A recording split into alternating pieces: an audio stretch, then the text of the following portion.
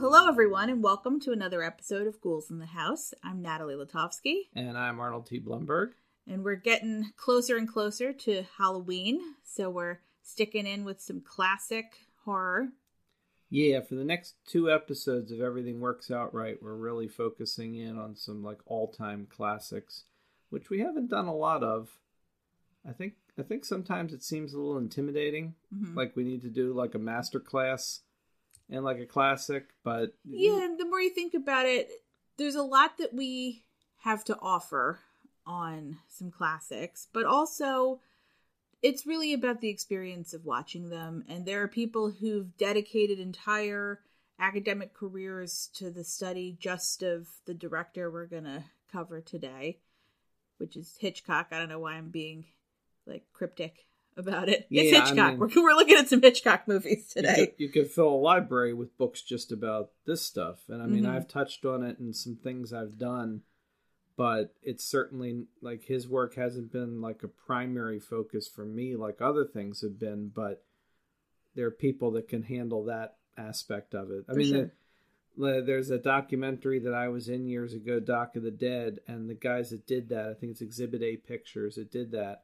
a few years ago, did a documentary, 7852, that was just about the making of the shower scene in Psycho. And it's like, if you want incredibly complex deep dive exploration, you can find it. What we can provide is our perspective and what we think. Which I think has value.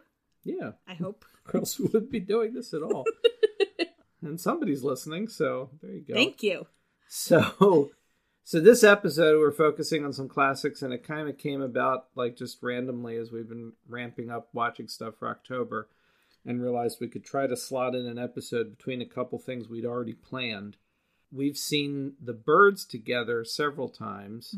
It had always been a movie I liked, but I think I've gained more respect for it recently than I ever had before, and I included it in a crucial section of my book, Journey of the Living Dead, and I'll share that with everybody when we get to that.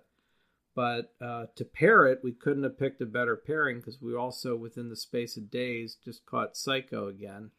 And again, this is a movie where I don't think I ever considered it like an all-time favorite, but I like it a lot. I respect its position in history, and I think my appreciation for this too has grown as I've gotten older.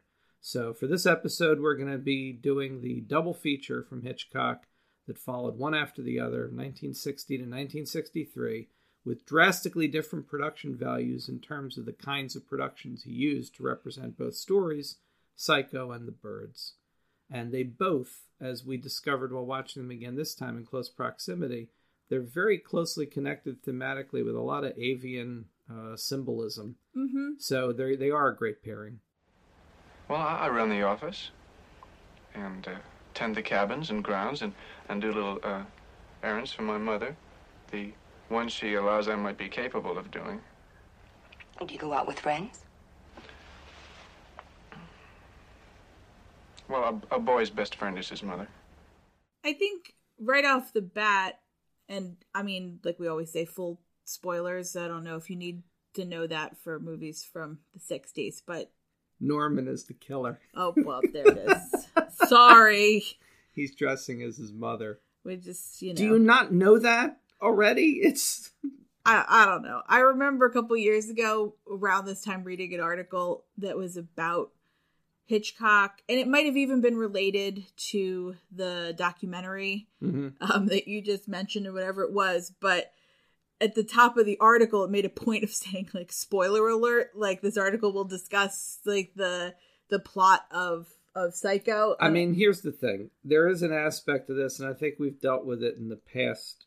I think we've gotten to the point now where our general approach is, look, the way we talk about these things, we got to talk about everything, so we're doing full spoilers. Although occasionally I think we've tried to be more cagey about it with more recent films, so if they haven't seen it yet. Like once or twice. Yeah. But, and I can understand there's also an argument to be made that for every new audience that comes along, they might encounter Psycho for the first time. And isn't that great? Younger audiences finding this classic and watching it. You've been seeing a lot of movies with me you've never seen before. Wouldn't want to necessarily be spoiled and know everything ahead of time to get the full impact. But also, I think it's just common sense at this point. If you're talking about a classic like this from 1960 that is so indelible in pop culture, you're not going to necessarily avoid it. I mean, this is one that has branched out and become a reference point in so much other media that I don't think you could watch it now not knowing how it ends. But in any case, I digress greatly. What I was going to say was that in this particular viewing, I think you and I, right off the bat, noticed just how much of the movie we often somehow miss when we catch a showing of it on television. That, like, watching it, making a concerted effort to watch it and put the movie on and watch it from the beginning, the point, somehow always when we're turning on the television and Psycho is on, we always seem to come in at a point that's actually closer to halfway through the movie. That what you think of as Psycho, as the meat of this movie, really is the back half of it. That there's actually like a whole crime thriller, essentially, that's happening before it becomes a horror movie.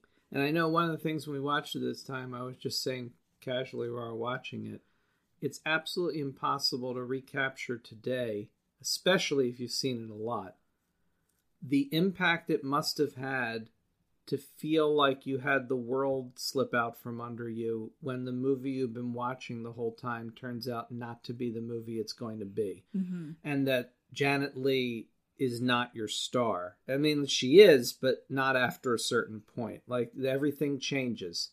And that's an extraordinary sleight of hand trick that Hitchcock does that now has itself become a trope, you know, to the point where even as recently as something like we're very excited and focused on, like your favorite horror franchise with the Scream films, which we've already covered before in the end of Doctor of the Dead. And now there's the new Scream coming, which we'll surely be talking about. Oh, yes. But I mean, like, they made as a virtue the idea of that first film, putting Drew Barrymore in the beginning of that film. Putting her on the posters. She was on the poster, right. And that was so much a Marion Crane, Janet Leigh kind of trick, only they did it within like the space of the first 10, 15 minutes at most. And Marion lasts for quite a while, and you're watching her story, you're getting emotionally invested in it. You know, she wants to go back and make good on having stolen the money. And you, like you said, there's this whole like criminal and psychological intrigue going on of, you know, a woman who's never, you get the impression, never done anything that illegal or awful before. She's probably never even done anything selfish before. Yeah. Is the implication I get. That, like, she is so, I guess, so focused on not just being good, like being a good citizen, but being supportive to other people and like being sort of the rock that other people rely on and not really doing things for herself ever. Yeah. And then she winds up being our victim that reveals that something horrific is going on at the Bates Motel, and suddenly that's the story. And in many respects, Norman really becomes the central character and not her. But to do that to an audience in 1960, I can't even imagine what that must have felt like to be surprised by that. I'm almost kind of jealous. Yeah. Because even the first time I ever saw Psycho, I knew that it was, in essence, a slasher movie. Yeah. Eventually. We grew up knowing this movie. But to not know that and to think that this is sort of a crime caper, which it kind of is for quite some time, like a good chunk of the movie, and a good one at that, because it's very much centered around Marion, and you are getting things from her point of view, that she's wildly in love with a man who she could be with, and that he is divorced. He's certainly not with anyone, so it's not exactly like he's cheating on anyone to be with her. But that's the other thing too, is how much this movie for the time was, among many things why this movie is so indelible for people and so important is it was a shocking shift in the willingness of a film to actually discuss things like people, I say having an affair in sort of the classic sense, not having an affair on anyone who's married, but, you know, having they've checked loving into a hotel with an hourly rate. Yeah, and they're still like trying to keep it secretive in a way, like they feel like this is improper. And even the opening sequence with her and her bra, and then there's another sequence later with her and her bra, to say nothing of the shower scene, was a huge deal at the time. And not only that, but it's not just implied because it's obvious that it had to happen, to start the movie with the scene with her, the bra, and he's putting his clothes, and you know that they had sex. To actually acknowledge just adult behavior was very unusual and an incredible shift in tone for film in general. And not just that they just had sex, but that they do this often, basically whenever he's in town, because she talks about how she really has to stop taking such long lunch breaks, that like things they're going to notice at work, that they both know how this whole hotel works, that they can't stay longer. It's the kind of place where when your hour's up, you vacate. It's also, you know, now that I think of it, there's an aspect of this too, among the many themes that you could tease out of this movie.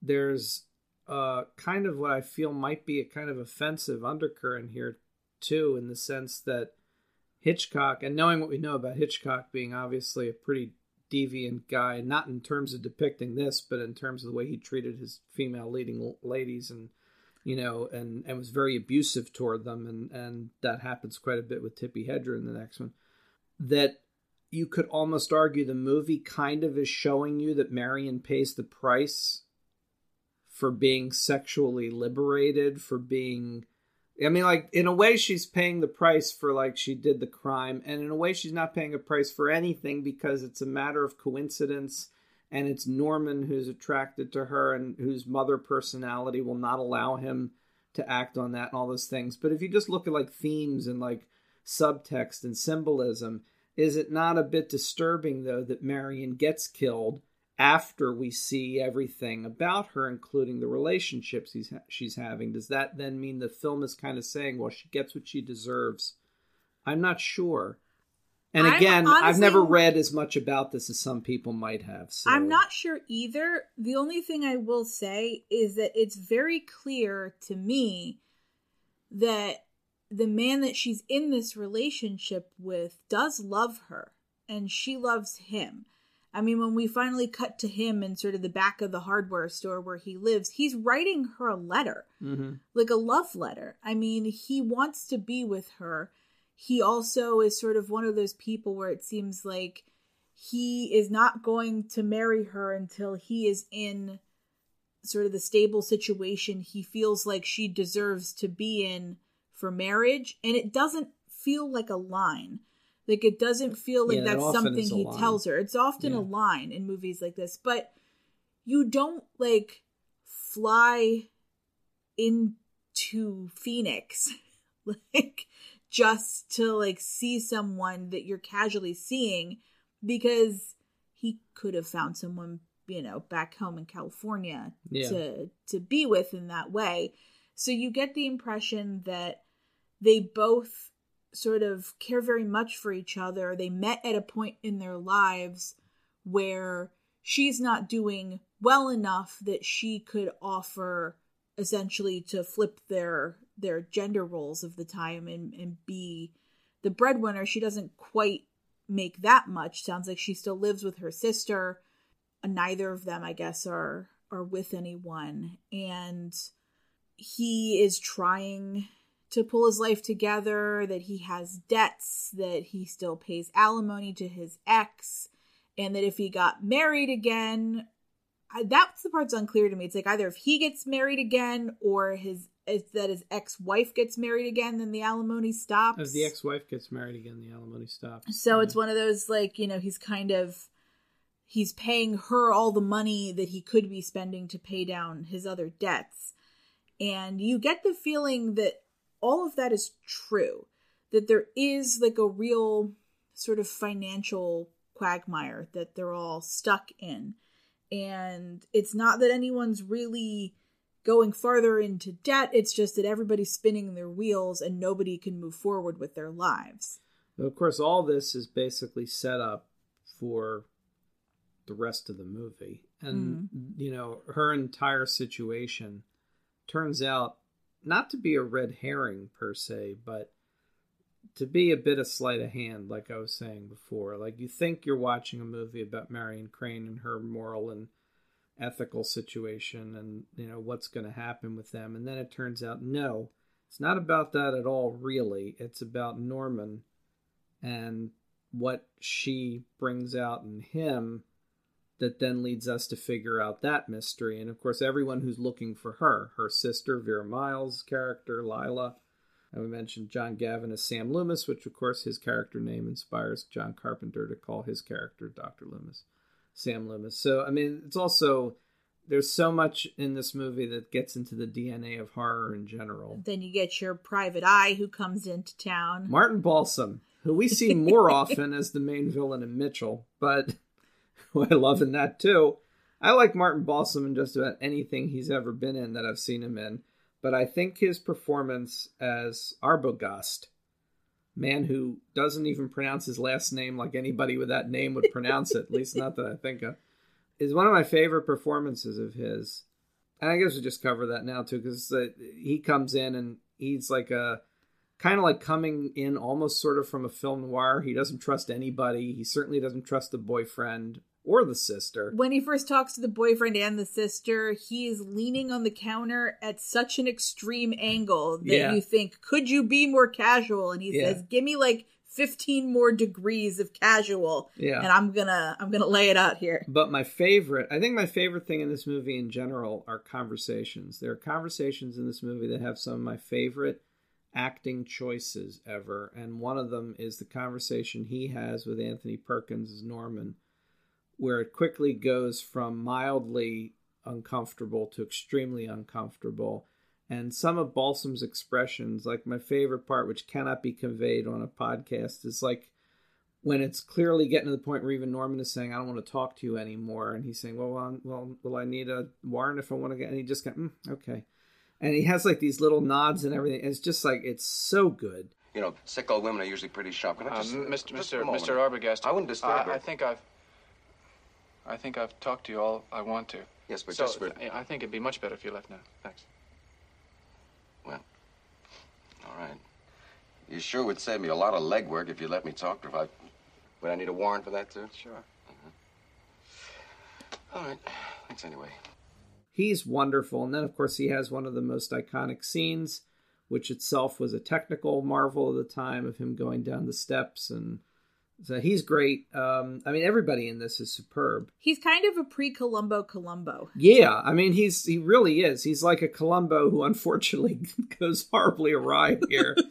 But he's got this way of talking to people where he can come off like he's like agreeing with you before you even say something, of like, you know, like setting you up to tell him what he wants to hear, but you think you're telling him the thing that he thinks that is not the truth. It's all very twisty. He's very a great nice character. I wish he were in it more. And I wish that at a time where, you know, they didn't think of these things, they could have done, you know what, we could do a prequel series of all the things Arbogast was doing before he did the fateful trip to the Bates Motel. Mm-hmm. But no, and the thing is, we're talking about DNA.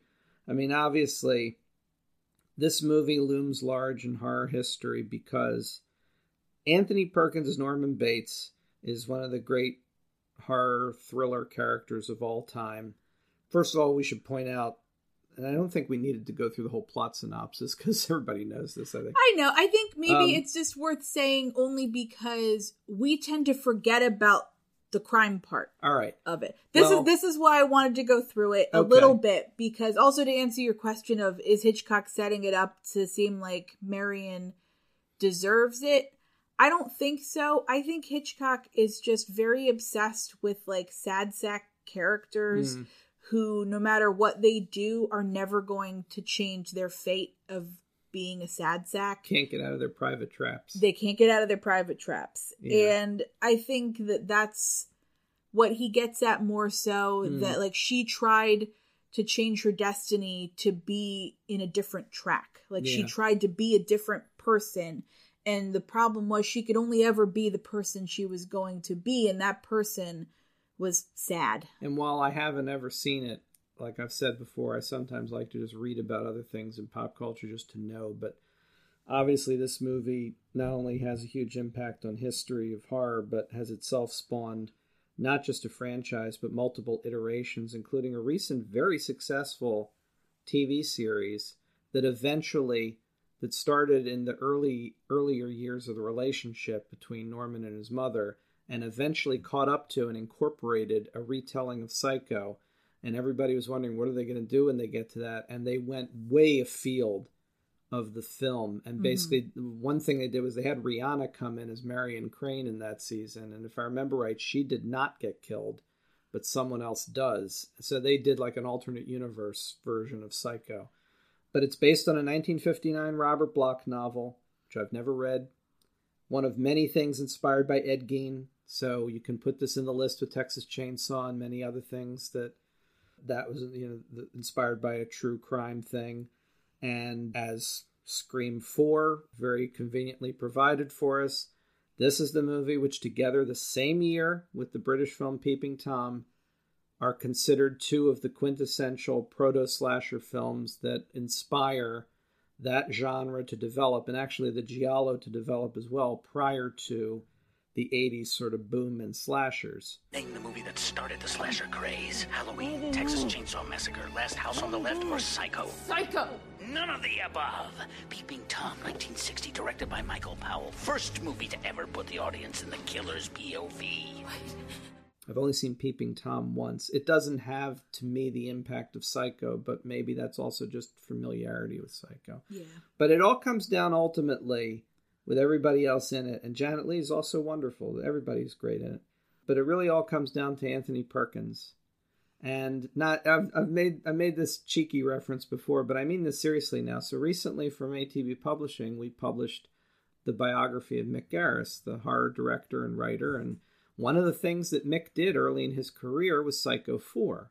He got to direct what was the fourth and final installment in the Psycho film series. That one, if I remember, is done on Showtime. It aired on Showtime. And Mick got to do that with Perkins. It was one of Perkins' last things ever. He was not well. Apparently, I think the story that's in the book is something about Perkins having a lunch at the time and saying, like, this is all I'm going to ever be remembered for, or something to that effect. And it's like, this is the curse that comes up a lot with these things of being, typecast for a character. He spent the rest of his life after this clearly fighting against the idea that he was just Norman, and even returned to the character several more times because that was the opportunity that was there. Mm-hmm. But there's no denying that when you watch him as the young man he was in this, particularly, and actually all the Psycho sequels are pretty damn good, more than they have a right to be. Include 2, 3, all the way to 4. Which is a lot, basically, to his credit. Yes, absolutely. And he isn't even in 4 much. He's kind of in a framing sequence in that, but he's great when he's in it. And it's also a very clever way to do both prequel and sequel in 4. Mm-hmm.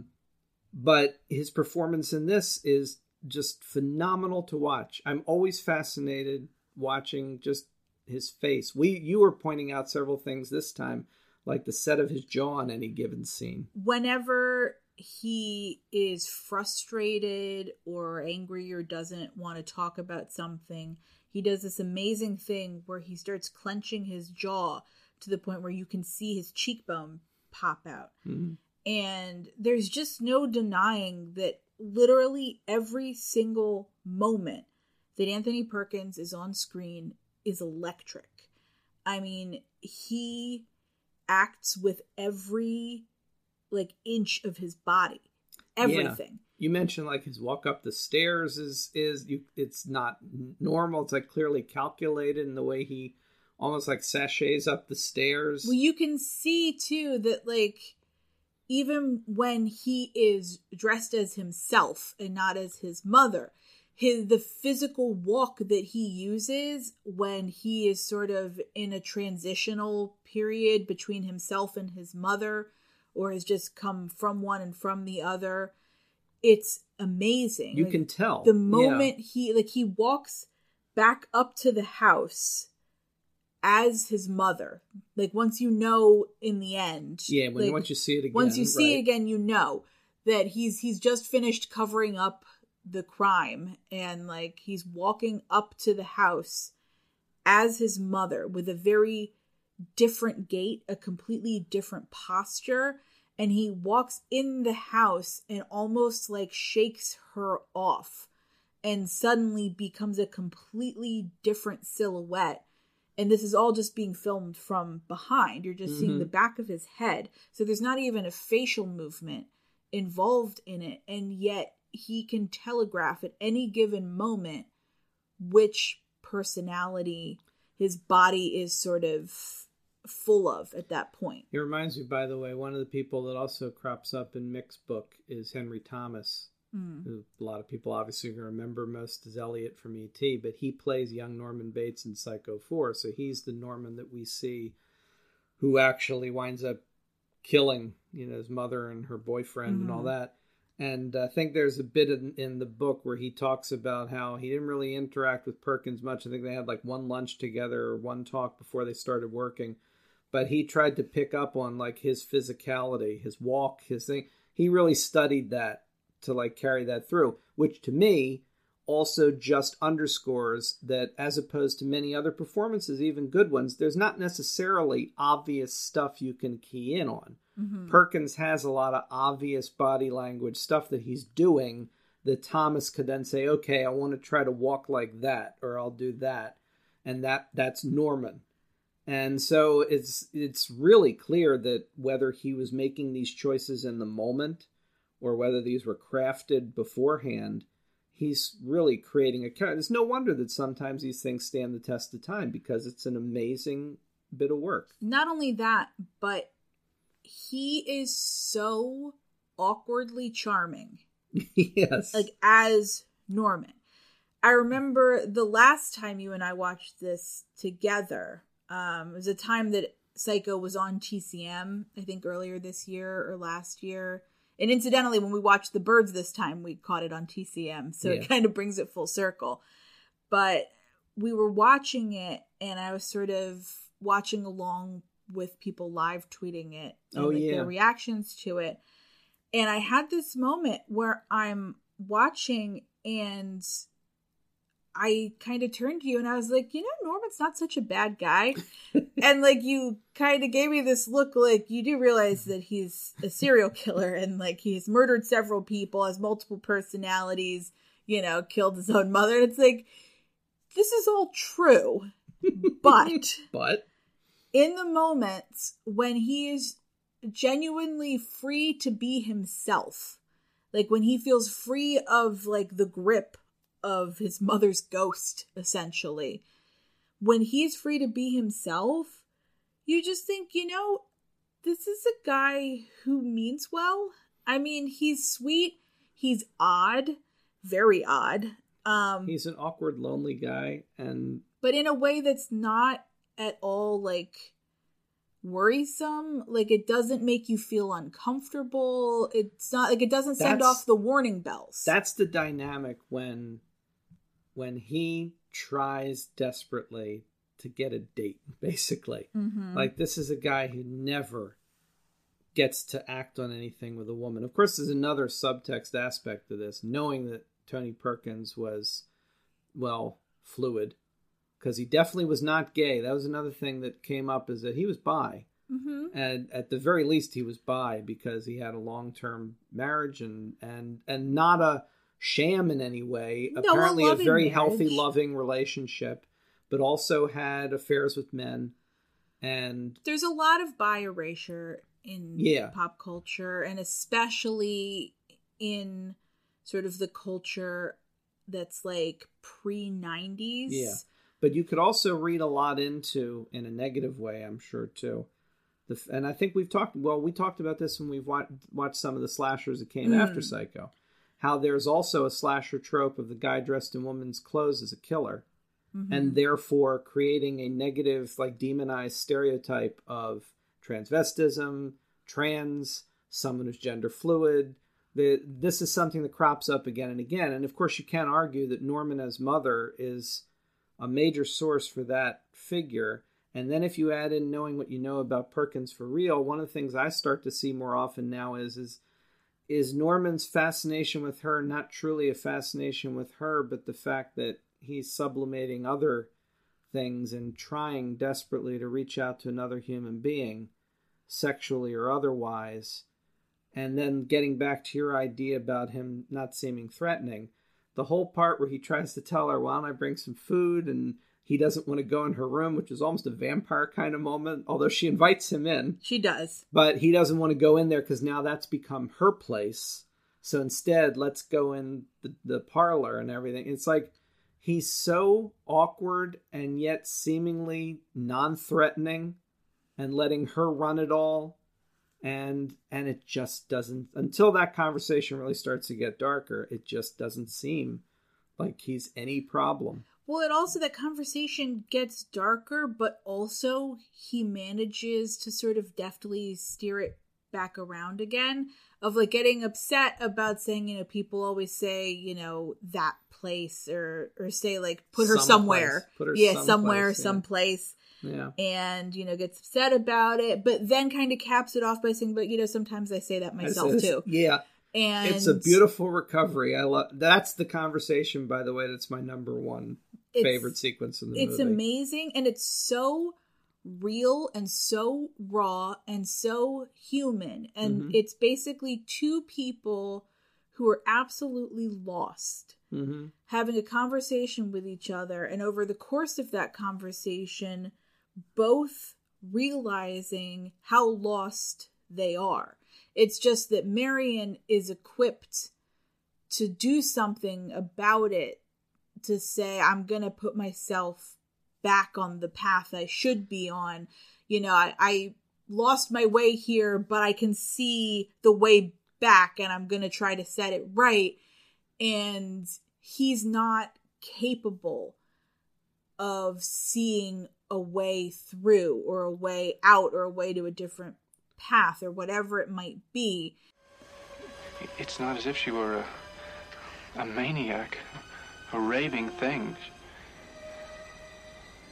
She just goes a little mad sometimes.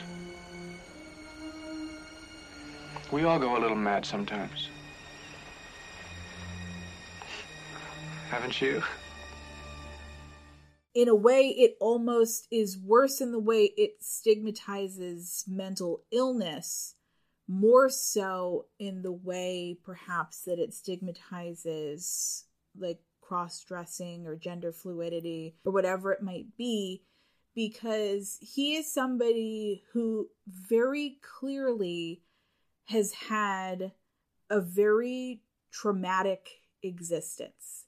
He was certainly traumatized, like, by his mother growing up, and it led to a point where he basically had a break. And in the midst of that, essentially developed a split personality.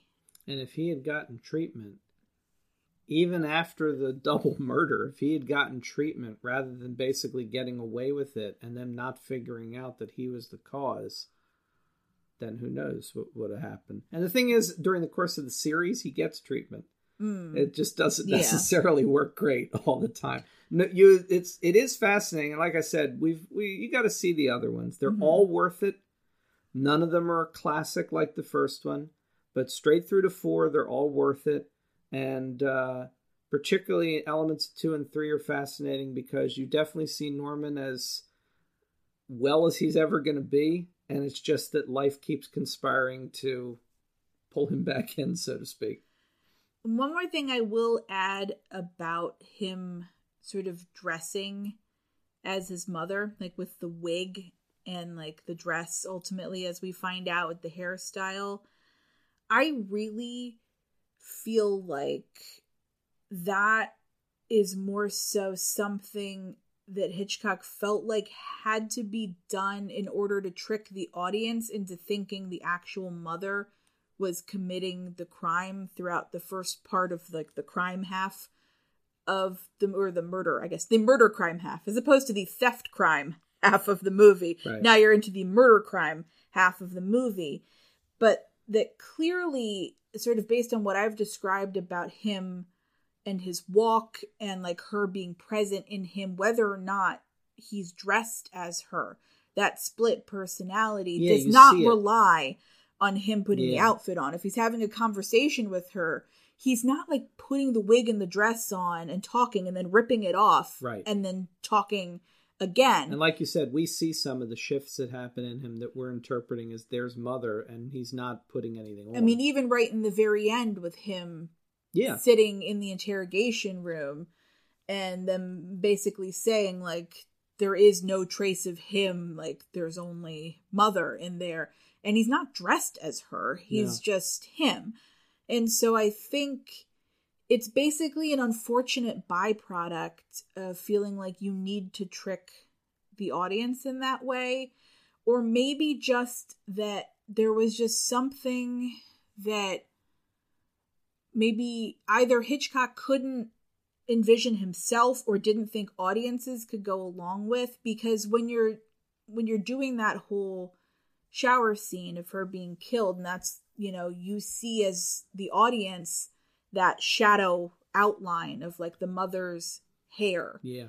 And there could have been a way to do that in which like that is sort of the tell to the audience that it's the mother inside of him as the shadow, and just play with shadow and silhouettes and things. But there's really just no way, I guess, he could conceive of to do that, because you also then actually have characters in the film who think they see the mother up in the house because they've seen her. And so then the implication is he's walking around the house wearing her clothes, but then he's like walking out the front door like 10 seconds later not wearing her clothes. Yeah. And like some of that doesn't quite mesh up. Well, it's a clunky motif to sort of give Hitchcock the chance to set up a mystery, which leads to an even clunkier point, which is the bit that I would cut. Oh my God. Which is quite a thing, I know, for some people to hear about a movie like Psycho. But yes, if I had an opportunity, I would edit the hell out of the ending of this movie, because the ending with Simon Oakland as the psychiatrist, who we've never met until this point. Yeah, and I mean, Simon Oakland, I mean, you might not, but Simon Oakland, he's great in a lot of things. And if I remember right, he's the boss, he's the editor in Kolchak. But anyway, so, I mean, it's not him. It's a thankless task. This is in the category of thankless tasks for actors. and clearly, and I don't know, maybe somebody's written far more in depth about this, and I'm theorizing something that everybody already knows who's a massive Psycho fan. It feels like a sequence that only exists because somebody at the studio, or even maybe Hitchcock himself, thought, you know, people are so stupid, we're going to need to make sure we lay all this out for everybody so they understand what happened. So at the end of the movie, after everything, you get this 5-minute extended thing where Oakland just walks around the room in a very mannered and, I find, extremely grating monologue, describes in exhaustive detail what the dynamic is, how Norman is also the mother, how he's transitioning between each personality. He was never all Norman, but he was often only Mother. And because he was so pathologically jealous of her, he assumed that she was as jealous of him. Therefore, if he felt a strong attraction to any other woman, the mother side of him would go wild. When he met your sister, he was touched by her, aroused by her. He wanted her. That set off the jealous mother, and Mother killed the girl. And he says, I got this from the mother, and we were joking this last time. It's like, it's quite an in-depth conversation he apparently just had with her, because the level of detail he's sharing with us is, and it's just, it almost is offensive in the sense it's like, I get it. I get all of that. I don't need to be told all this. And then I think, well, like we've talked about many times, there are people who probably would, at the end of the movie, would have said, I don't understand. Was was that him then, and maybe they did need that. But the result is, after a movie that's so expertly crafted and so visually arresting and performances that are so nuanced, and the music, Bernard Herrmann's score, which is itself this, monumental achievement in horror scoring in film. That has been much borrowed since. Yes. Reanimator. So, all of that. You then get this sequence at the end that feels totally out. And the other interesting thing about it is anybody that knows stuff about Psycho already knows, I'm not telling you anything new, is how one of the things he did to get this movie made was that even though he'd done North by Northwest, it was a full-color film. The next one, The Birds, full-color film. This one he did in black and white, and he used his television crew from Alfred Hitchcock Presents to basically convince them he can make the movie by saving tons of money and do it on a very low budget. So it's done with a TV crew. The Simon Oakland scene is the only scene in the movie that feels like it's from a TV show. And that really comes through in that sequence. And I would just chop that out completely. Take a knife to it. The movie can end with him getting taken into custody in the house in the wig and the dress. Yeah, in fact, you could even shift his final bit as mother to the house if you wanted to. He could be sitting in the car, in the police car. Yeah. There and do that and then avoid going into the station at all. Or even just in the parlor while the police mill around. Yeah. It's like... Yeah. You know, the only thing that I'd say... We're fixing Psycho is what we're doing Sorry. It feels so forced, though, that whole speech. The only thing from that sort of police station scene that I think is worth saving or working in somehow is the fact that they sort of drop the knowledge there that there were at least 2 other women who have gone missing in recent years that they think could possibly have befallen the same fate that Marion did. And that's worth knowing as a viewer. I still feel like they could have worked that into something like an aftermath police investigation thing happening at the house. There has to be something else they could have done to include that info. And yes, it would also mean losing Ted Knight's Blink and You Miss It cameo as the cop who's standing at the door, but, that's all right. So I mean, yeah, it feels forced, and especially because suddenly in this like clearly small town community where everybody knows everybody, and suddenly you have somebody who is there as like a psychiatrist interrogator expert on multiple personalities, and it's just, it feels like where did he come from? Like, did they just have him on speed dial of like, just in case we have any multiple personality crimes or crimes that involve someone dressing up as their dead mother that they murdered, we got this guy, we keep his number tacked up to the bulletin board just in case. By the way, there's also some additional Hollywood royalty in here that I always like to point out. Another great performance, although he's in it a very short time, is John McIntyre as the deputy sheriff. It's like small town where it's like Norman's their old buddy that he's calling, the kid of an old buddy. I mean, it feels like almost fatherly the way he is. And McIntyre, I mean, he had a massive career, a lot of Westerns.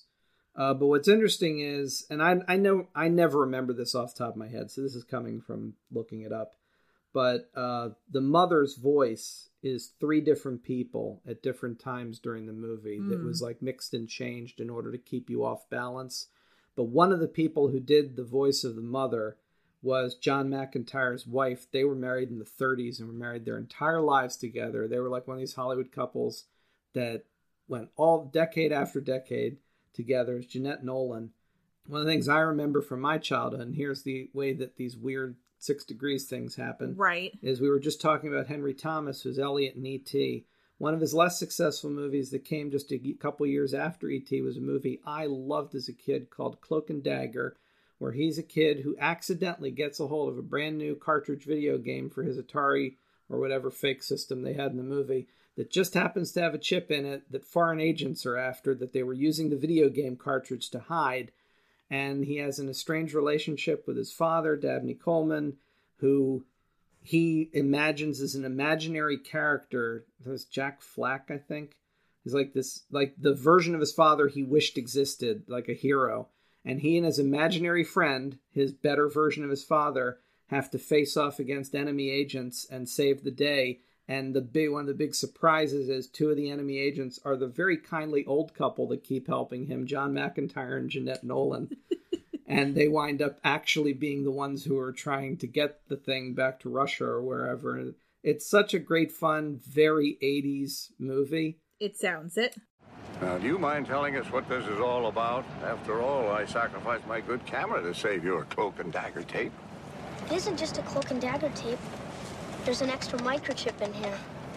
What was that man doing with it at the Alamo? Said he had to give it to some foreign spy. No. Really? Did he say what the spy looked like? Only that he had 2 fingers missing. How exciting. But whenever I see John McIntyre, I think, oh, the two of them. And Jeanette Nolan is in here. You just hear her a little bit. I don't even know where exactly. But sometimes it's the voice. So, I don't know, what else is there? Obviously there's a lot. Well, I mean, we say. could talk forever about it, but I do think basically there's really only 2 other points that I think are worth noting.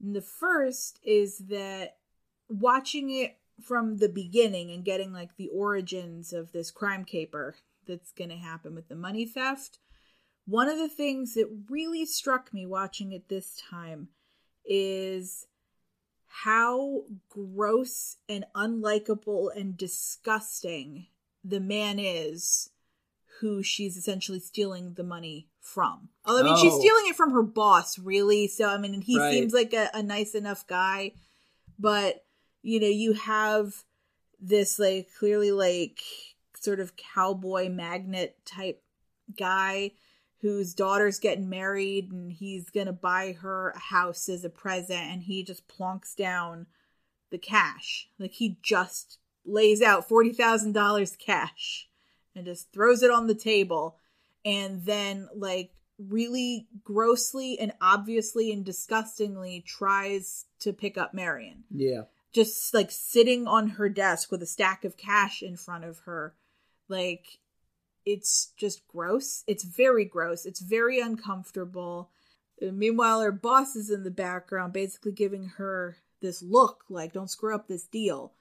Because, you know, he needs the deal to go through, and he's had to also deal with this disgusting guy like all afternoon, it seems. And he's probably going to have to keep dealing with him because they're about to go drink in the boss's office.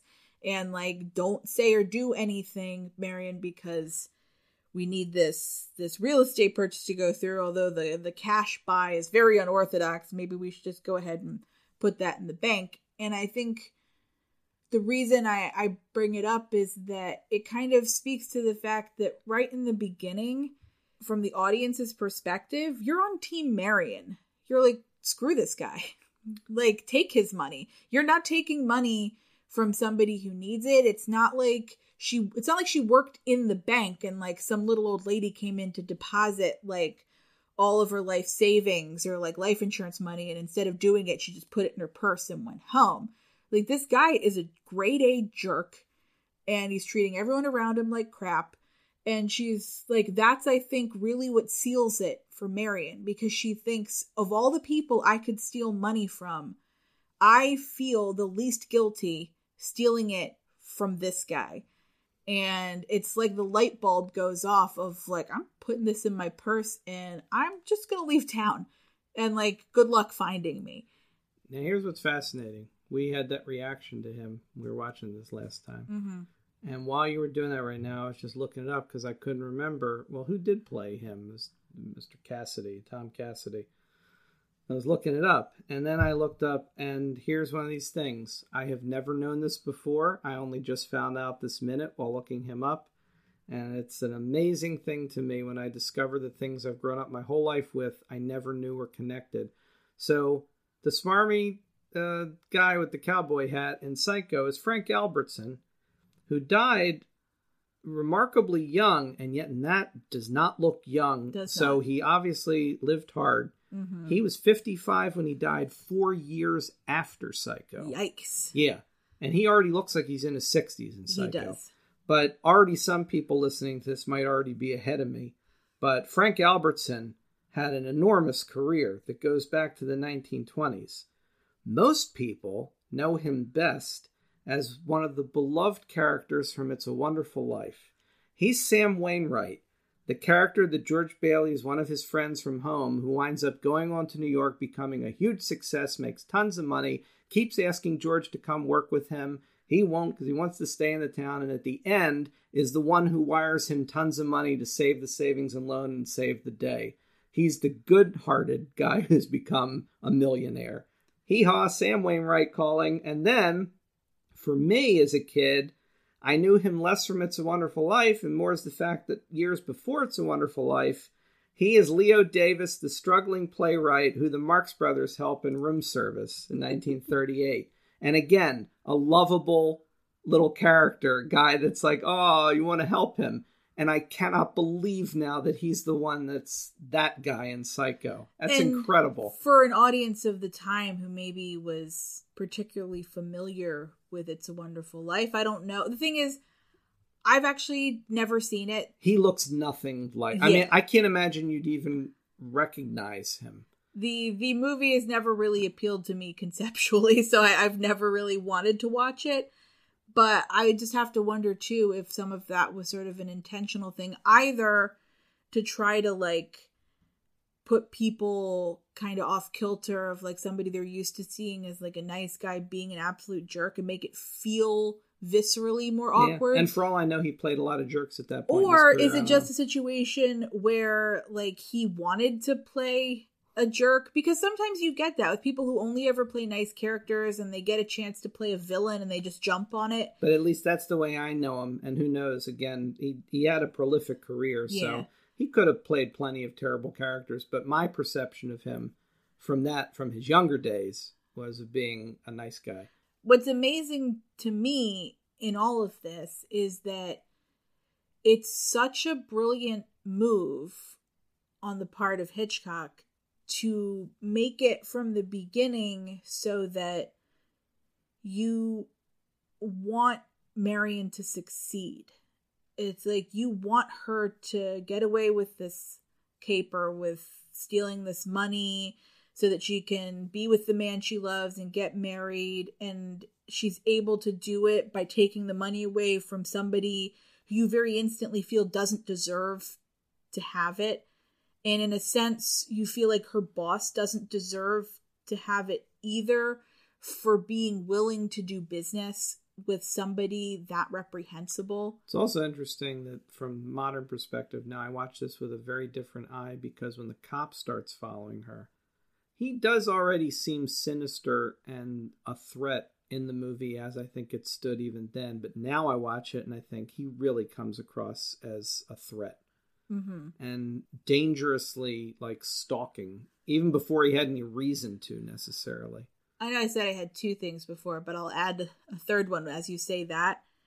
This time watching it very distinctly, I got the feeling like the cop wasn't real. I got this distinct feeling like the cop was her guilt chasing her down. Oh, that's weird. He's like parked across the street watching. He pulls over into the lot. He's standing behind. But the car dealer is talking to the mechanic. He's not talking to the cop. Do we never actually see them We never see him talk to anyone other than her. By the way, I love John Anderson. That's another thing. I love seeing him in this movie. Always great. And I get the feeling of... Wow, that's something I would never have thought of. And especially because he is so sinister and he is following her for no clear reason. Because ultimately she disappears, but the cops aren't involved. No one reports her missing, and the detective, Arbogast, he never makes mention of the police saying that she had... traded in her car, that she was behaving erratically. Did he never mention that? Not once. I don't remember. And so it feels very much like it's this extraordinarily dark metaphor for like her guilt following her. Wow. That's something I never have thought of. So that's my read on. He's creepy. He's very creepy. It's very creepy. And I do feel like he's... It's like the motorcycle cop in Night of the Comet. Very much so. Yeah. So, I mean, you can chew on that, everyone. And for all I know, other people have talked about this a lot elsewhere. I have not done a lot of we're coming to scholarly reading. From our fresh perspective of what it is. So, but then the last thing I would want to talk about, which I guess is sort of our transition into why we decided to pair these two movies together, is that there really is an unmistakable bird theme throughout the film. Her name is Marion Crane. She winds up in the clutches of a guy that stuffs birds, like he stuffed his mother. Mm-hmm. He even makes the very dark joke about her, like, that's not like a stuffed bird. There's a joke in there at one point where he basically flat out is saying that he stuffed her like a bird, but didn't. Yeah. He makes mention of Marion eating like a bird and then saying, like, you don't even really know what that means. It's just something people say. Yeah. And, being trapped in our private cages. And he eats the candy like a bird eating feed. And then he nibbles. There's that one shot that's really bizarre when he cranes his head in. Mm-hmm. And the camera follows like under his chin as he comes in. It's just a bizarre take. It's very bird-like.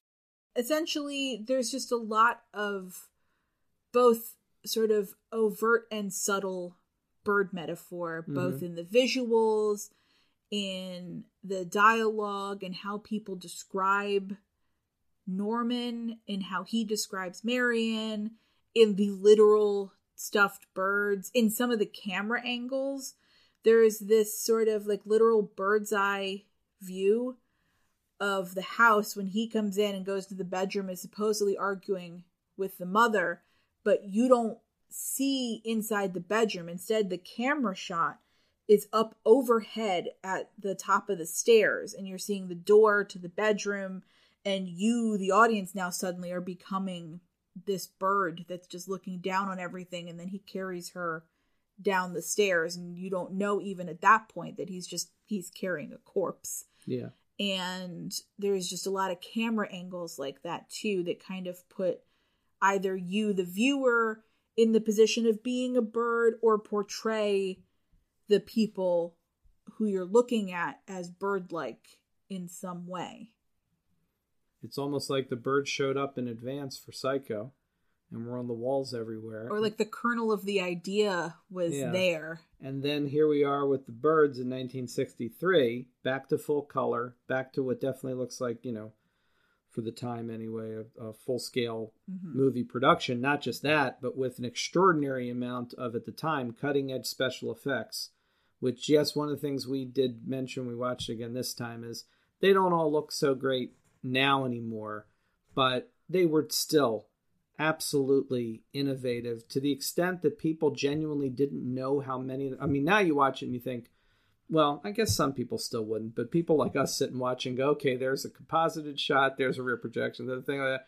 But evidently audiences are like, how did this happen? How did you do it? And he kept it secret for years.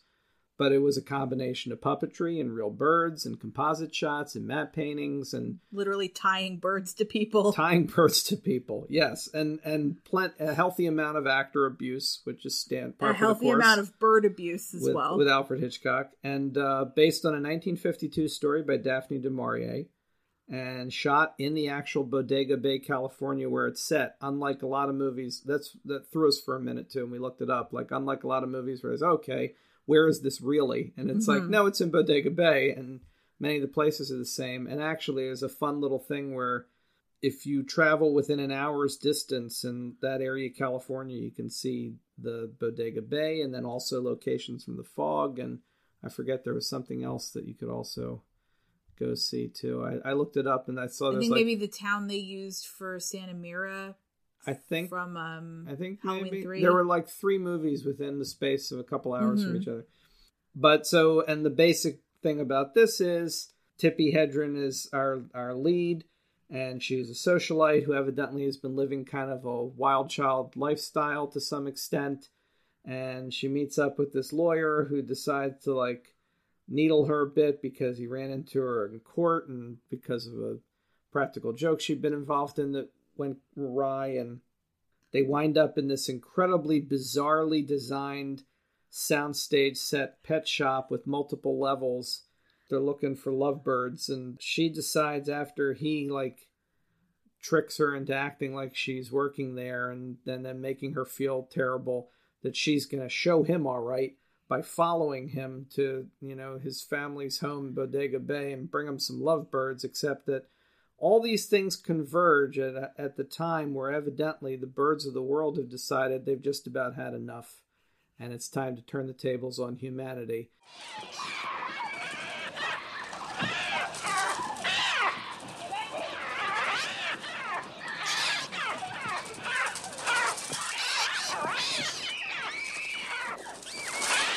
And if there's one thing I'll say from the outset is that as many things as there are that I'm sure we're about to say that's great about the birds and that's worth respecting, if there's one thing we can say that's bad, is that somewhere in the course of film history, we have to blame the birds for Shyamalan's The Happening taking place, because that's where that came from, which is not a bad idea, just bad in execution. But The Birds is a phenomenal film, really, with great atmosphere. That's another thing, too. Psycho is a great movie to live in for a while. It's almost like one of our house movies, kind of, sort of. A little bit. House in a motel.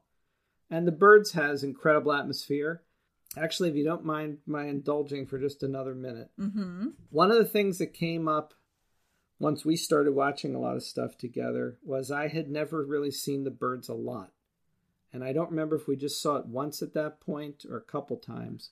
But my respect for it started growing as we saw it together. It's one that I love and have always loved, so I kind of watch it quite a bit. And then as I did more research for when I was working on my book, Journey of the Living Dead, which was, as one of its primary intentions was to pay homage to Night of the Living Dead and its 50th anniversary, and then also take a look at the history of zombie cinema, one of the things I started turning up more and more in research that I hadn't turned up years earlier was how many people felt that The Birds had a significant role to play in the road to Night of the Living Dead. And when I did the chapter where I sort of did a sequence of films that lead to Night of the Living Dead, I included The Birds. And I just wanted to share for people that don't have the book, which is still available from ATV Publishing, by the way.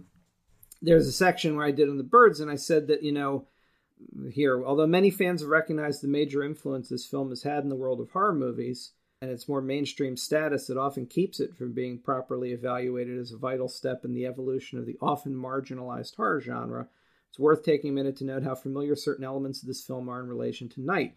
Both films set up a situation in which the natural world has been upended, trapping a group of survivors in a house under siege by a deadly horde determined to consume them. Whether it's beaks and claws or grasping undead hands, the visual impact is the same. Both films feature a blonde female lead character rendered speechless and catatonic by traumatic events. And both films confront characters with a shocking, gory reveal that raises the stakes of the crisis. It's the farmer with his eyes pecked out in The Birds and the corpse at the top of the stairs in Night.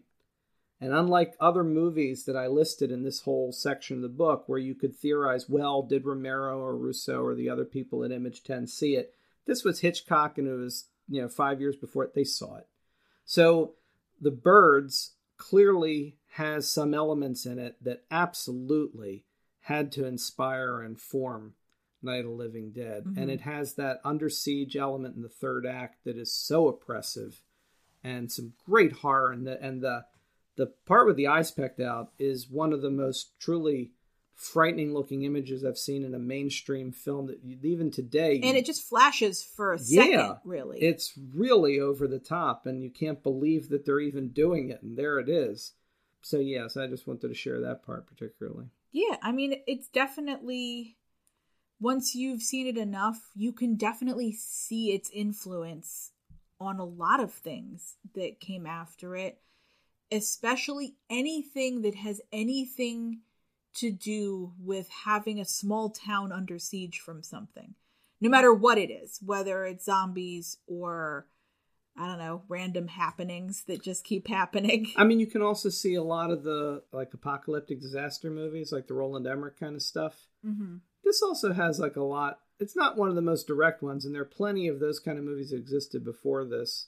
When Worlds Collide kind of movies. Like But Day After Tomorrow. yeah, but I mean, like, the idea here is similar to Psycho 2, is that this movie builds for quite a while before it really gets to anything. Like, really, the first moment, I think, if I remember right, I think it's the bird that attacks, goes for her head when she's in the boat to try to first find Mitch. I think that happens even before the bird that hits the door when she's staying with Annie. But there's like those early moments where it's like, oh, wait, something's going on. But until then, you got like this whole weird kind of like sexual tension byplay between her and Rod Taylor as Mitch. And you get to know some of the town. And obviously, like, this whole town is enthralled to him. Like you pointed out, what is this man's magnetism that every woman just goes there and stays there? Like, it turns out Annie also used to live in San Francisco, where Melanie lives, and like dated Mitch for a while, and then they stopped seeing each other, so she just moved there and became the only teacher in a one-room schoolhouse in the 60s, which is also weird. And his mother, who was you get another weird, like, Jessica Tandy, awkward mother-son relationship. Father's out of the picture. Yeah, and weirdly Oedipal thing happening. Her silhouette is very similar to Mother. It is. Mother, Bates' mother. But also, it's like, he keeps calling her darling. It's so creepy. It is very uncomfortable. Mm-hmm. And she's got that very cliched and bizarre thing of, like, the mother who cannot countenance her son actually wanting any other woman but her. It's like, what are you planning to do exactly? How do you expect to fulfill this relationship? Mm-hmm. You know, and he's like the surrogate father ever since they lost him. But it's like, it's hugely toxic. And he doesn't seem to care at all. Well, he's someone who doesn't seem to care much about anything or anyone. And you really do have to wonder, if not for the trauma event that they're all experiencing, would he and Melanie really have imprinted on each other in any kind of meaningful way beyond like a wild fling? It's hard to say. Well, you also can't predict whether this is a relationship that's ever going to continue beyond this into the apocalypse that's Who knows? Seemingly certain. There's also the really, just to jump to the end briefly, there's also like the horrific note that, like, when she is kind of turned into Barbara at the end, and catatonic and like shaken to her core and no longer the strong, independent woman she was through the entire movie, that's when the mother is really happy. Like, she finally has the daughter she can take care of, and she looks at her, up at her like, yes, you're the mother who will take care of me now, but it looks more like an imprisonment situation. Which is also so weird because she does have a daughter. Like, she has an 11-year-old daughter, so it's not like she doesn't already have that in her life and have someone who needs her. But somehow she, like, needs more people to need her in that way. I don't know. Who's played by Veronica Cartwright, who, granted, is like 2 years away from being lost in space, so then she'll need Tippi Hedren to stick around. But worth mentioning here, by the way, for our listeners, as you mentioned, sort of the start of all this, right? Like, the bird swooping down on her in the boat, and then the bird running into Annie's front door while they're in there, and Annie sort of saying, well, yeah, it happens sometimes, and they lose their way, and this and that. Well, literally just a couple days ago, like between the time we watched the movie and the time that we're sitting here recording this, I was sitting in our dining room and like doing some work because I work from home, and I heard this thump, and I thought, oh, maybe somebody like threw a package onto the front porch. Sometimes it happens. And like I walk to the front door and I open it and I look out and there's no package there, and I'm looking around. It's so weird. And while I'm standing there looking outside, a bird swoops at the front door, goes thwack against the glass of our storm door, and then flies off again. And I realized that first thump was a bird flying into the door because at just the right time of day, at just the right angle of the sun, it thought it saw like a rival bird coming after its nest in the tree in our front yard, and it was attacking itself in the reflection. But it was just such a bird's moment where I'm standing there looking. I was like, I wonder what that noise was. And then a bird was just like, rah! And like thwack against the door. And it's just like, no, we're not doing this. When you told me, my first reaction was, now, like with everything else in the pandemic, are we going to have to start protecting against bird attacks? We don't need this. So, yeah, that's a side note to say, like, I really hope this is not the start of something, because, no, please. They're attacking again. Well, Melanie, you stay in here. Come on out.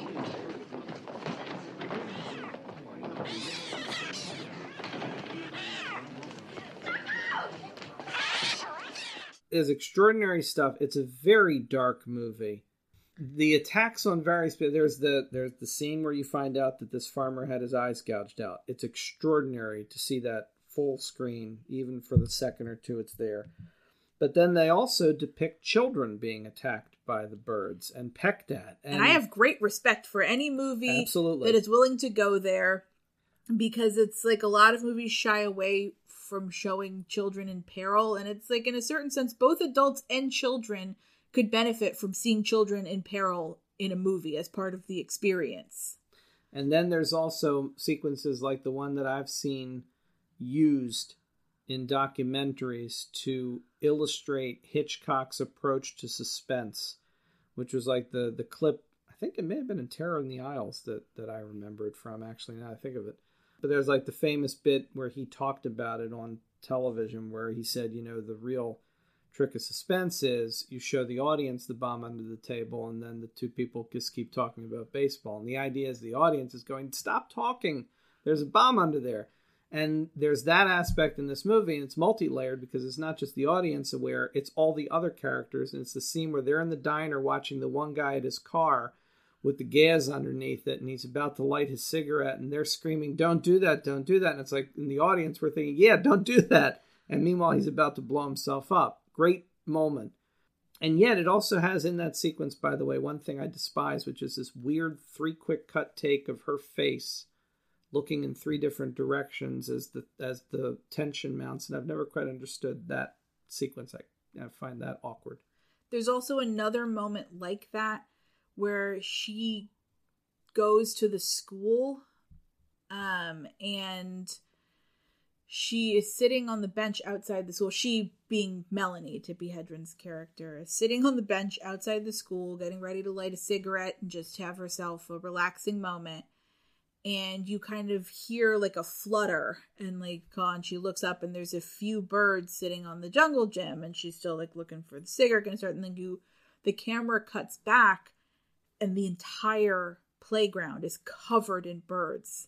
Now here's the thing about that, though, and I feel like some people listening to this are going to be with me on this and ahead of me on it, which is, you still haven't seen it yet. One of the only classic Mel Brooks movies you haven't seen is High Anxiety, which I love. It's one of my favorites. And High Anxiety is Mel Brooks' ode to Hitchcock. Mm-hmm. It's like a parody of like 6 or 7 different Hitchcock movies all thrown together.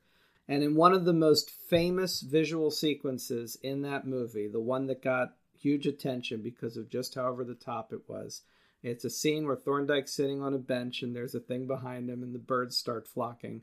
Except that when he tries to get up and get away, the birds start chasing after him and dive bombing him in a way that is unique to birds being able to dive bomb you when they have such an opportunity, until his coat is completely covered.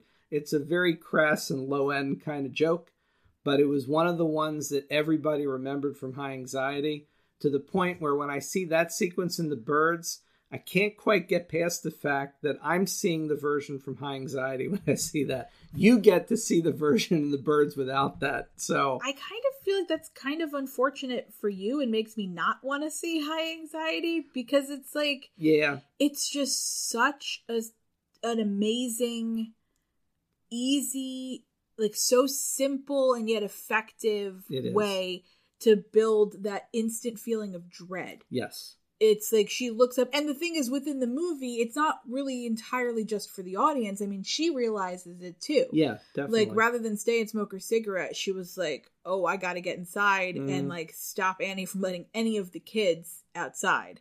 So, I mean, it's a very effective scene and a very effective maneuver. And I just feel like it really, I think that is one of the real turning points when the action going forward starts to get more and more hectic. The attacks are bigger and bigger, because like you've seen at this point, birds swoop in on the children's birthday party and fly in through the chimney in their house. And you sort of feel like, well, they're at the beach. I mean, they're kind of on the waterfront. They got all this food outside. Maybe birds are going to swoop down on a party. But the more unnatural the behavior becomes, the more you realize. And the more unsettling it is. And I think that moment at the school is when it becomes extraordinarily unnatural. And I do love that right to the end of the movie, it is an incredibly oppressive and frightening atmosphere with the birds everywhere at the end. Like, this movie leaves you with the idea that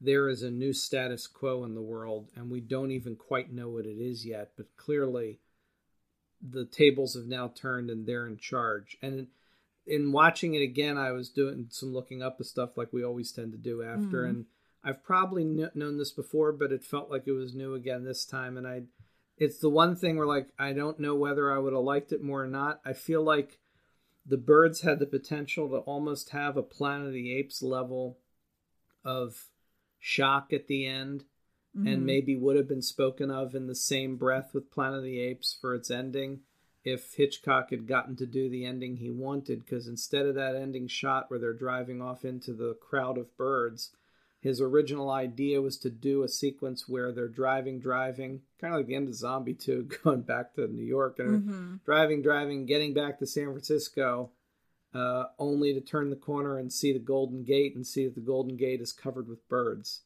And I'm thinking that had the potential to either be blood-curdling or perhaps laughable, which is why he didn't wind up doing it, apparently. Like, it sounds like they did some special effects tests, and whatever the shots were, he wasn't happy with the way it looked. So they probably couldn't get it to look right. And it probably would have been a matte painting. And the thing is, it also occurs to me, and maybe some folks out there will remember this with me, there is a movie that in many respects is basically a remake of The Birds, the more I think of it now, that I loved as a kid. There was a very schlocky, low-budget movie that is not even in the same caliber, but hit me so hard as a kid, and was The Birds, except with spiders. And that's Kingdom of the Spiders in 1977 with Shatner. And it's also the same thing. You don't know why it happens. The spiders just start turning on people and eating them and cocooning people. And then, and I'm going to spoil the end of Kingdom of the Spiders for people. And then, you meet them all, and then it all leads to a bunch of them trapped in a lodge. And it had an ending that was one of the most bone-chilling endings I can remember from childhood, that I both loved and sort of was terrified by at the same time, which is like they lived through all this. The spiders are attacking. There are thousands of them. The town is destroyed. And then at the very end, it's the next morning, and it sounds like they're all gone. There's no more spiders. And they go, okay. And they take the boards off the front window, and they think, okay, it must all be over. And then Shatner looks out, and he goes, oh, my God. And they're all like, what? And they all rush to the window, and suddenly it pulls back. It's a terrible matte painting. Horrible looking as an adult when you revisit it. As a kid, it was fine. The camera pulls back, and you see the entire town is cocooned by spider webs. They have encased everybody, and they've clearly moved on to the next town, and they're all wrapped up for food. And it just ends like that. And it's like, that's kind of The Birds, the same thing. Mm-hmm. And if they'd done the Golden Gate ending of this, it could have been an incredible scene. Or it could have made the rest of the movie laughable in comparison, and clearly he didn't feel like they could pull it off. And I feel like there's a lot of zombie movies, not just Night of the Living Dead, but there's a lot of zombie movies that sort of feel that way in the end as well, where it's sort of like you think, like, is this over? Is it past? They're going to wherever they're going, where they're going to be safe, and be salvation. And then you realize when they arrive, like, nowhere's safe. That's kind of that standard trope too, of like the next morning, like, lulls you into a false sense of security to give you the gut punch at the end. Right. And a lot of movies do that. Which, by the way, sorry to keep going on this. We'll have to watch that sometime. Which, by the way, Kingdom of the Spiders, to save money, use stock music pretty much, and like uses music that Jerry Goldsmith did for The Twilight Zone decades earlier. So when you see the matte painting, they play this Jerry Goldsmith music that I remembered as a kid from Kingdom of the Spiders, only found out later it originally had been in To Serve Man and other Twilight Zone episodes. And then the weird thing is, the second the matte painting is full screen and the Goldsmith music's playing, the Goldsmith music just stops, the credits start rolling, and then this Western guy comes on singing this song like, "Will tomorrow bring the love we need?" It's like Cry Wilderness, that kind of thing. I feel like we're on a bit of a tangent. We're on a tangent, but it's fine. Birds. It's King of the Spiders. Birds are the birds.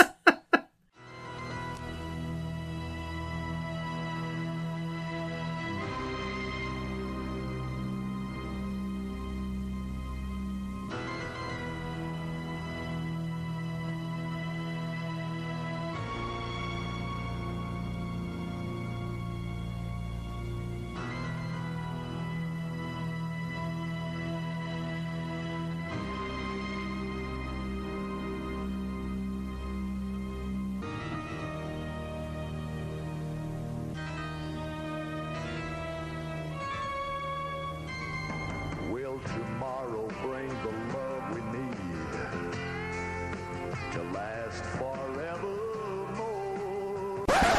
Here's something I didn't know that I just found out while looking some stuff up now, is that one of the things that Hitchcock was apparently inspired by that I don't remember reading about, but I'm sure fans of this already certainly knew well, was not just Du Maurier's story, but the fact that there was an incident in a seaside town in California on August 18th, 1961, when the residents awoke to a scene that seemed straight out of a horror movie. I'm reading this straight from Wikipedia. Hordes of seabirds were dive-bombing their homes, crashing into cars and spewing half-digested anchovies onto lawns. Hitchcock heard of this event and used it as research material for this film. And it turns out back in the 60s, they didn't know. I don't know when they found out, but apparently later they found out toxic algae was the cause of the birds' behavior. They were really behaving that way, but evidently I guess they were like disoriented by toxic algae. Bird version of Mad Cow, I guess so. So there was a real incident, and that was part of the inspiration for this. What if something like that were extrapolated? And the kernel of that idea, too, I think is something that continues to scare people. And it is something that is sort of evergreen in terms of horror material, which is none of us, despite like all of the science and the research, it's like none of us really can completely understand the natural world at any time. I mean, certainly the last year and a half has kind of brought that into a much stronger focus for a lot of people, that there's a feeling, I think, that's sort of embedded in the human brain that at any point nature can turn on you, and nature can turn on you in an instant. And it's something I think people feel much more strongly, say, if they live in an area that's prone to certain natural disasters. Like if you live sort of like in Tornado Alley, and that's something that's part of like what you live with, or if you live in parts of, say, like Japan or California that are prone to earthquakes, there's like that element of the natural world, of natural disasters, forest fires, things that you feel like you could go from nothing to everything's on fire. But I think that also encompasses like the animal portion of the natural world, of like just not knowing exactly what combination of things could lead to something going completely differently in the natural world. And sometimes maybe it's even like a cascading effect, right? Like people talk about the loss of bee colonies and how that might affect other animals or other plants, which then cascades to something else. And you kind of never know what's going to happen. And I think that that's part of what makes this movie still terrifying and still suspenseful and still effective, like this much later, and even with the level of effects they were able to achieve. Also wanted to mention is one of the things that provides us with the, in this case, the opposite side of the coin aspect of doing these two movies together, is that Psycho is a movie that benefits enormously from the presence of music, to the point where famously Bernard Herrmann even had to like argue Hitchcock into the use of the music that accompanies the shower scene. We didn't even wind up talking about the shower scene in depth, but there's a documentary you can go watch a documentary about it. It is amazing anyway. But so the music was a huge part of that. And then cut to the birds, and there's no music. There's some source music in a couple of scenes, but there's no score. And there's electronic sounds that were used to create the bird sounds. And the absence of music helps to add to the oppressive atmosphere of this movie. And one of the things I remember that before we get to the end here, that I wanted to make sure we had time to talk about was that one of the themes that came up, I think in one of the last times we watched it, was the way of look. I think you may have found an article about this too that kind of inspired you to think more about it, is Tippi Hedren's character and some of the other women in the movie, including the old lady who's suddenly the incredibly convenient bird expert who turns up in the diner. Very convenient. But she's also like Tippi Hedren's character, who is seen as, you know, a very free spirit. Mm-hmm. And then there are the women in town who are more like traditional homemakers, one of which then turns on her. And of course, the mother is against her being there. And there's the one whose wild eyes are perfectly lit in that one scene in the diner where she's blaming her. You brought the birds here. Who are you? What are you? Where did you come from? I think you're the cause of all this. I think you're evil! Evil! And you had talked in a previous thing about the way in which this movie, and I think it was an article you'd also read, the way in which this movie could be interpreted as a movie about women and their power and witches and like all kinds of themes about that I'd never heard of before. Yeah, I mean, basically, you could see this as the natural world having like a ripple effect response to this sort of powerful convergence of female energy in one place. And it's sort of like a triangle that becomes a bit of a parallelogram once you add like more people in the town. But you've got Melanie, who's the outsider, and she's kind of there chasing Mitch. Then you've also got Annie, the school teacher, who very clearly is also just completely in love with Mitch and can sort of see what Melanie's doing and basically is like, yeah, good luck, sister. Like, I've already been there and I'm going to be here to pick up the pieces when you're gone.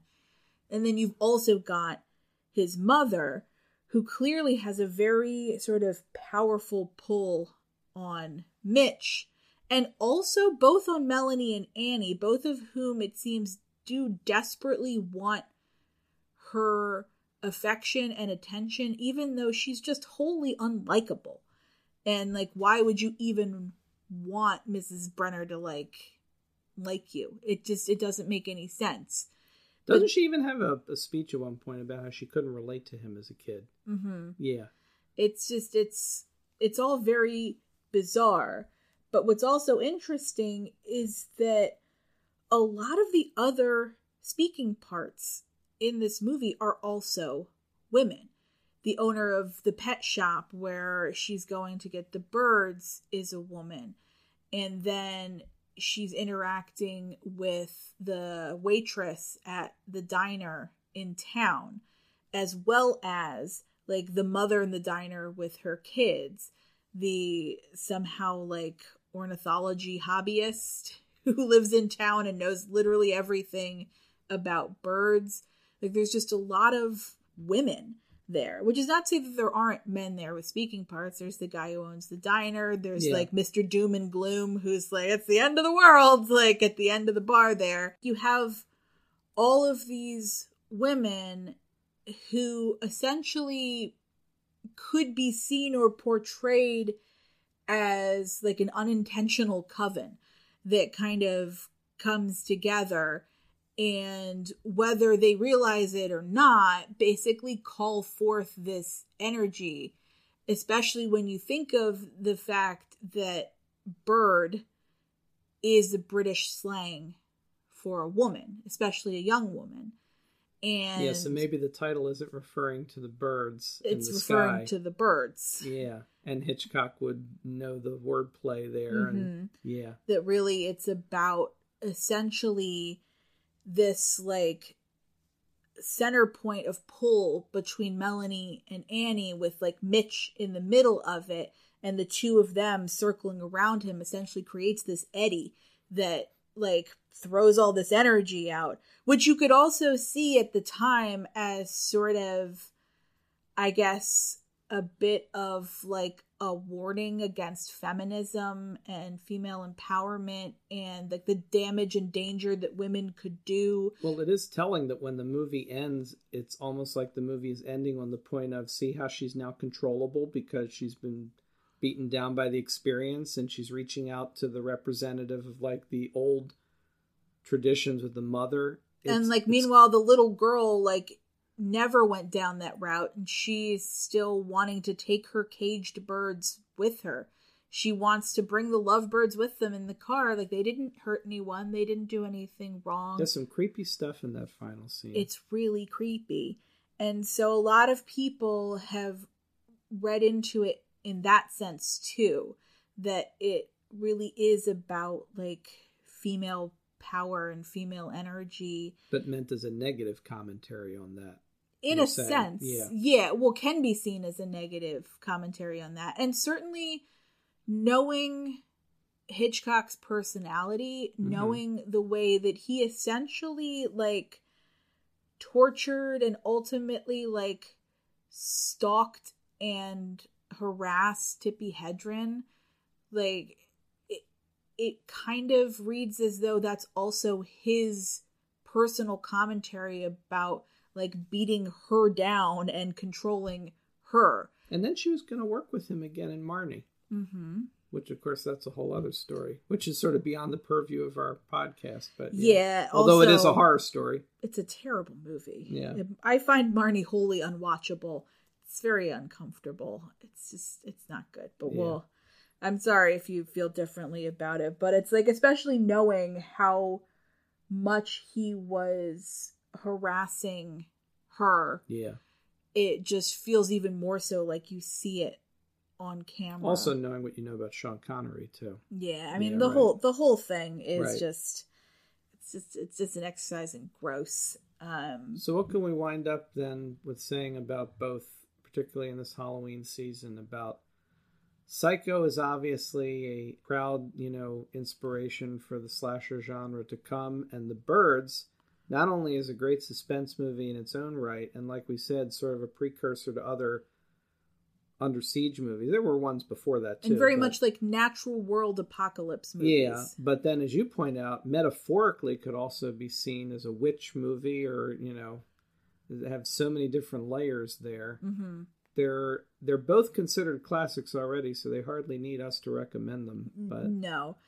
But I do think, personally, I guess upon rewatching it, I think I probably find Psycho more rewatchable than The Birds, even though I absolutely love The Birds. But in terms of like an ambiance, and especially maybe because of the soundtrack and the music in Psycho, of like having it on gives a sort of mood in the way that The Birds also gives a mood in having it on, but that mood feels very like tense and filled with just a bit of dread, and it's what makes it effective as a horror movie.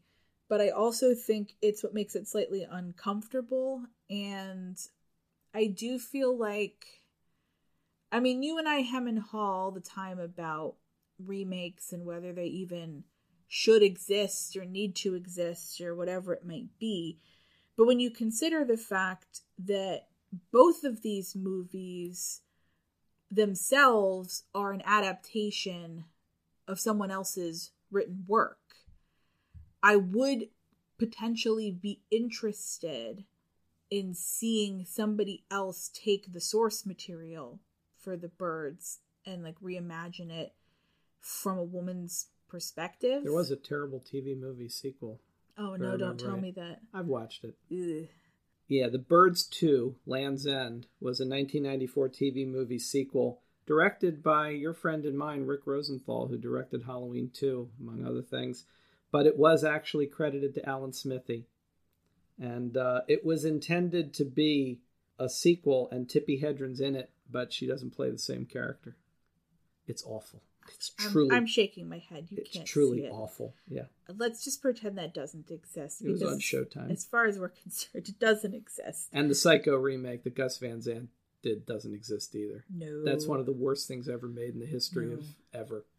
But I would like to see, I mean, maybe not even this specific story. Like, you don't necessarily have to remake The Birds, but I feel like I would be interested in seeing this type of story told from a woman's perspective, like either written and or directed by a woman, because I feel like it would change the experience of it. If that already exists, like, we're not talking Birds remakes. I mean, we're talking sort of like Natural World, Apocalypse, Town Under Siege type of situation. So if somebody has someone, like, something to recommend that's from a woman filmmaker. Mm-hmm. Or writer. I would definitely be interested in watching it, because I'd be curious if that would sort of change, I guess, what I feel is the overall message or the overall takeaway from it. Because I do think ultimately, in the end, and really this was sort of our problem with Psycho a little bit as well, is that the ending doesn't feel like it quite nails it in terms of keeping with the consistency of the rest of the film. And I feel that way as well about The Birds. And I have no problem with there not being a resolution. I'm okay with it ending with this sense of this might be how we live now, or at least of we're not quite out of this yet.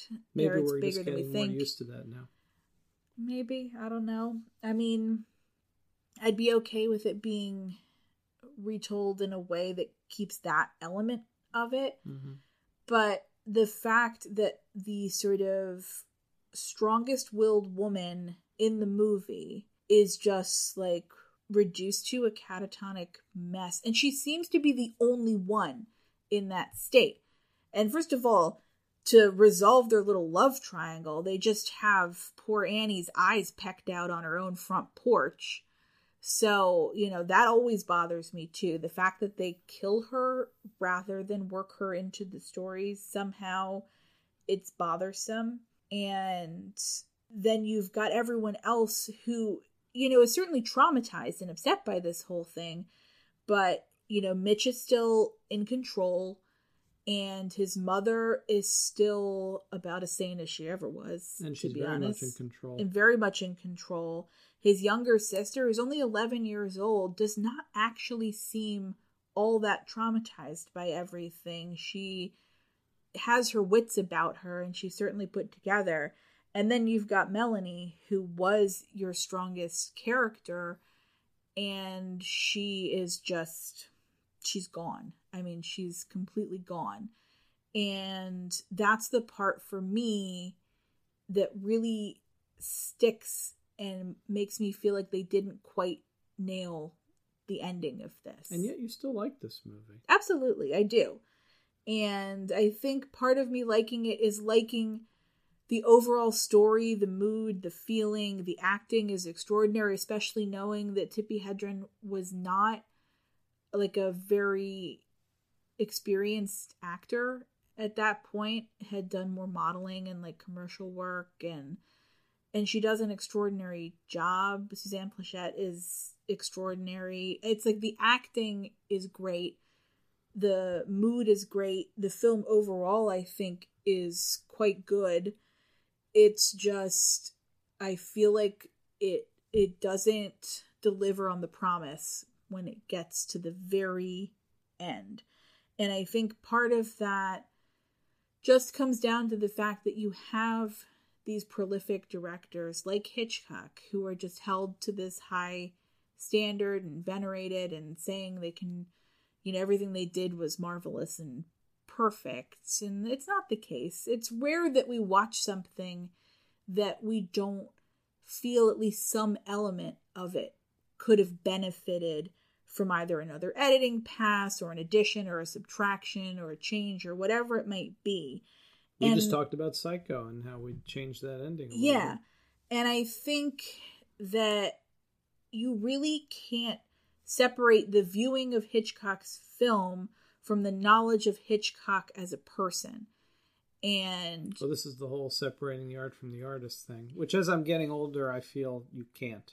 You really can't. But some people think they can, and that's And fine. I feel like this is a really clear example of how you can't separate it, simply because despite all of his directorial skill, of which he had much, he still was a toxic person who did not know how to treat or relate to women. And in being that type of person, it has there's no chance for that not to seep through into the films. Like, how many films of his involve men who either hate their mother or hate their wife?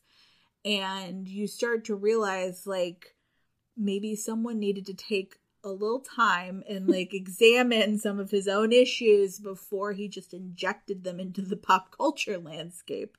So it's impossible to completely separate the art and the artist in this sense. And I do think that it could be better, but it doesn't mean I don't enjoy it. Thanks for listening to Ghouls in the House, featuring Natalie B. Latofsky and Arnold T. Blumberg. You can find Natalie on Twitter at NB Latofsky, that's NB Lit of Sky, and Arnold at Doctor of the Dead, that's me. Our movies this episode were Psycho, 1960, and The Birds, 1963. See, now I'm starting to remember. I'm making a mental picture of it in my mind. You know, if you make a mental picturization of something. That's right. Take your time. Ghouls in the House is an ATV publishing production. Check out our other podcasts, books on your favorite fictional worlds, and other assorted goodies at www.atvpublishing.com. I'm not even going to swat that fly. I hope they are watching. They'll see. They'll see, and they'll know, and they'll say, why, she wouldn't even harm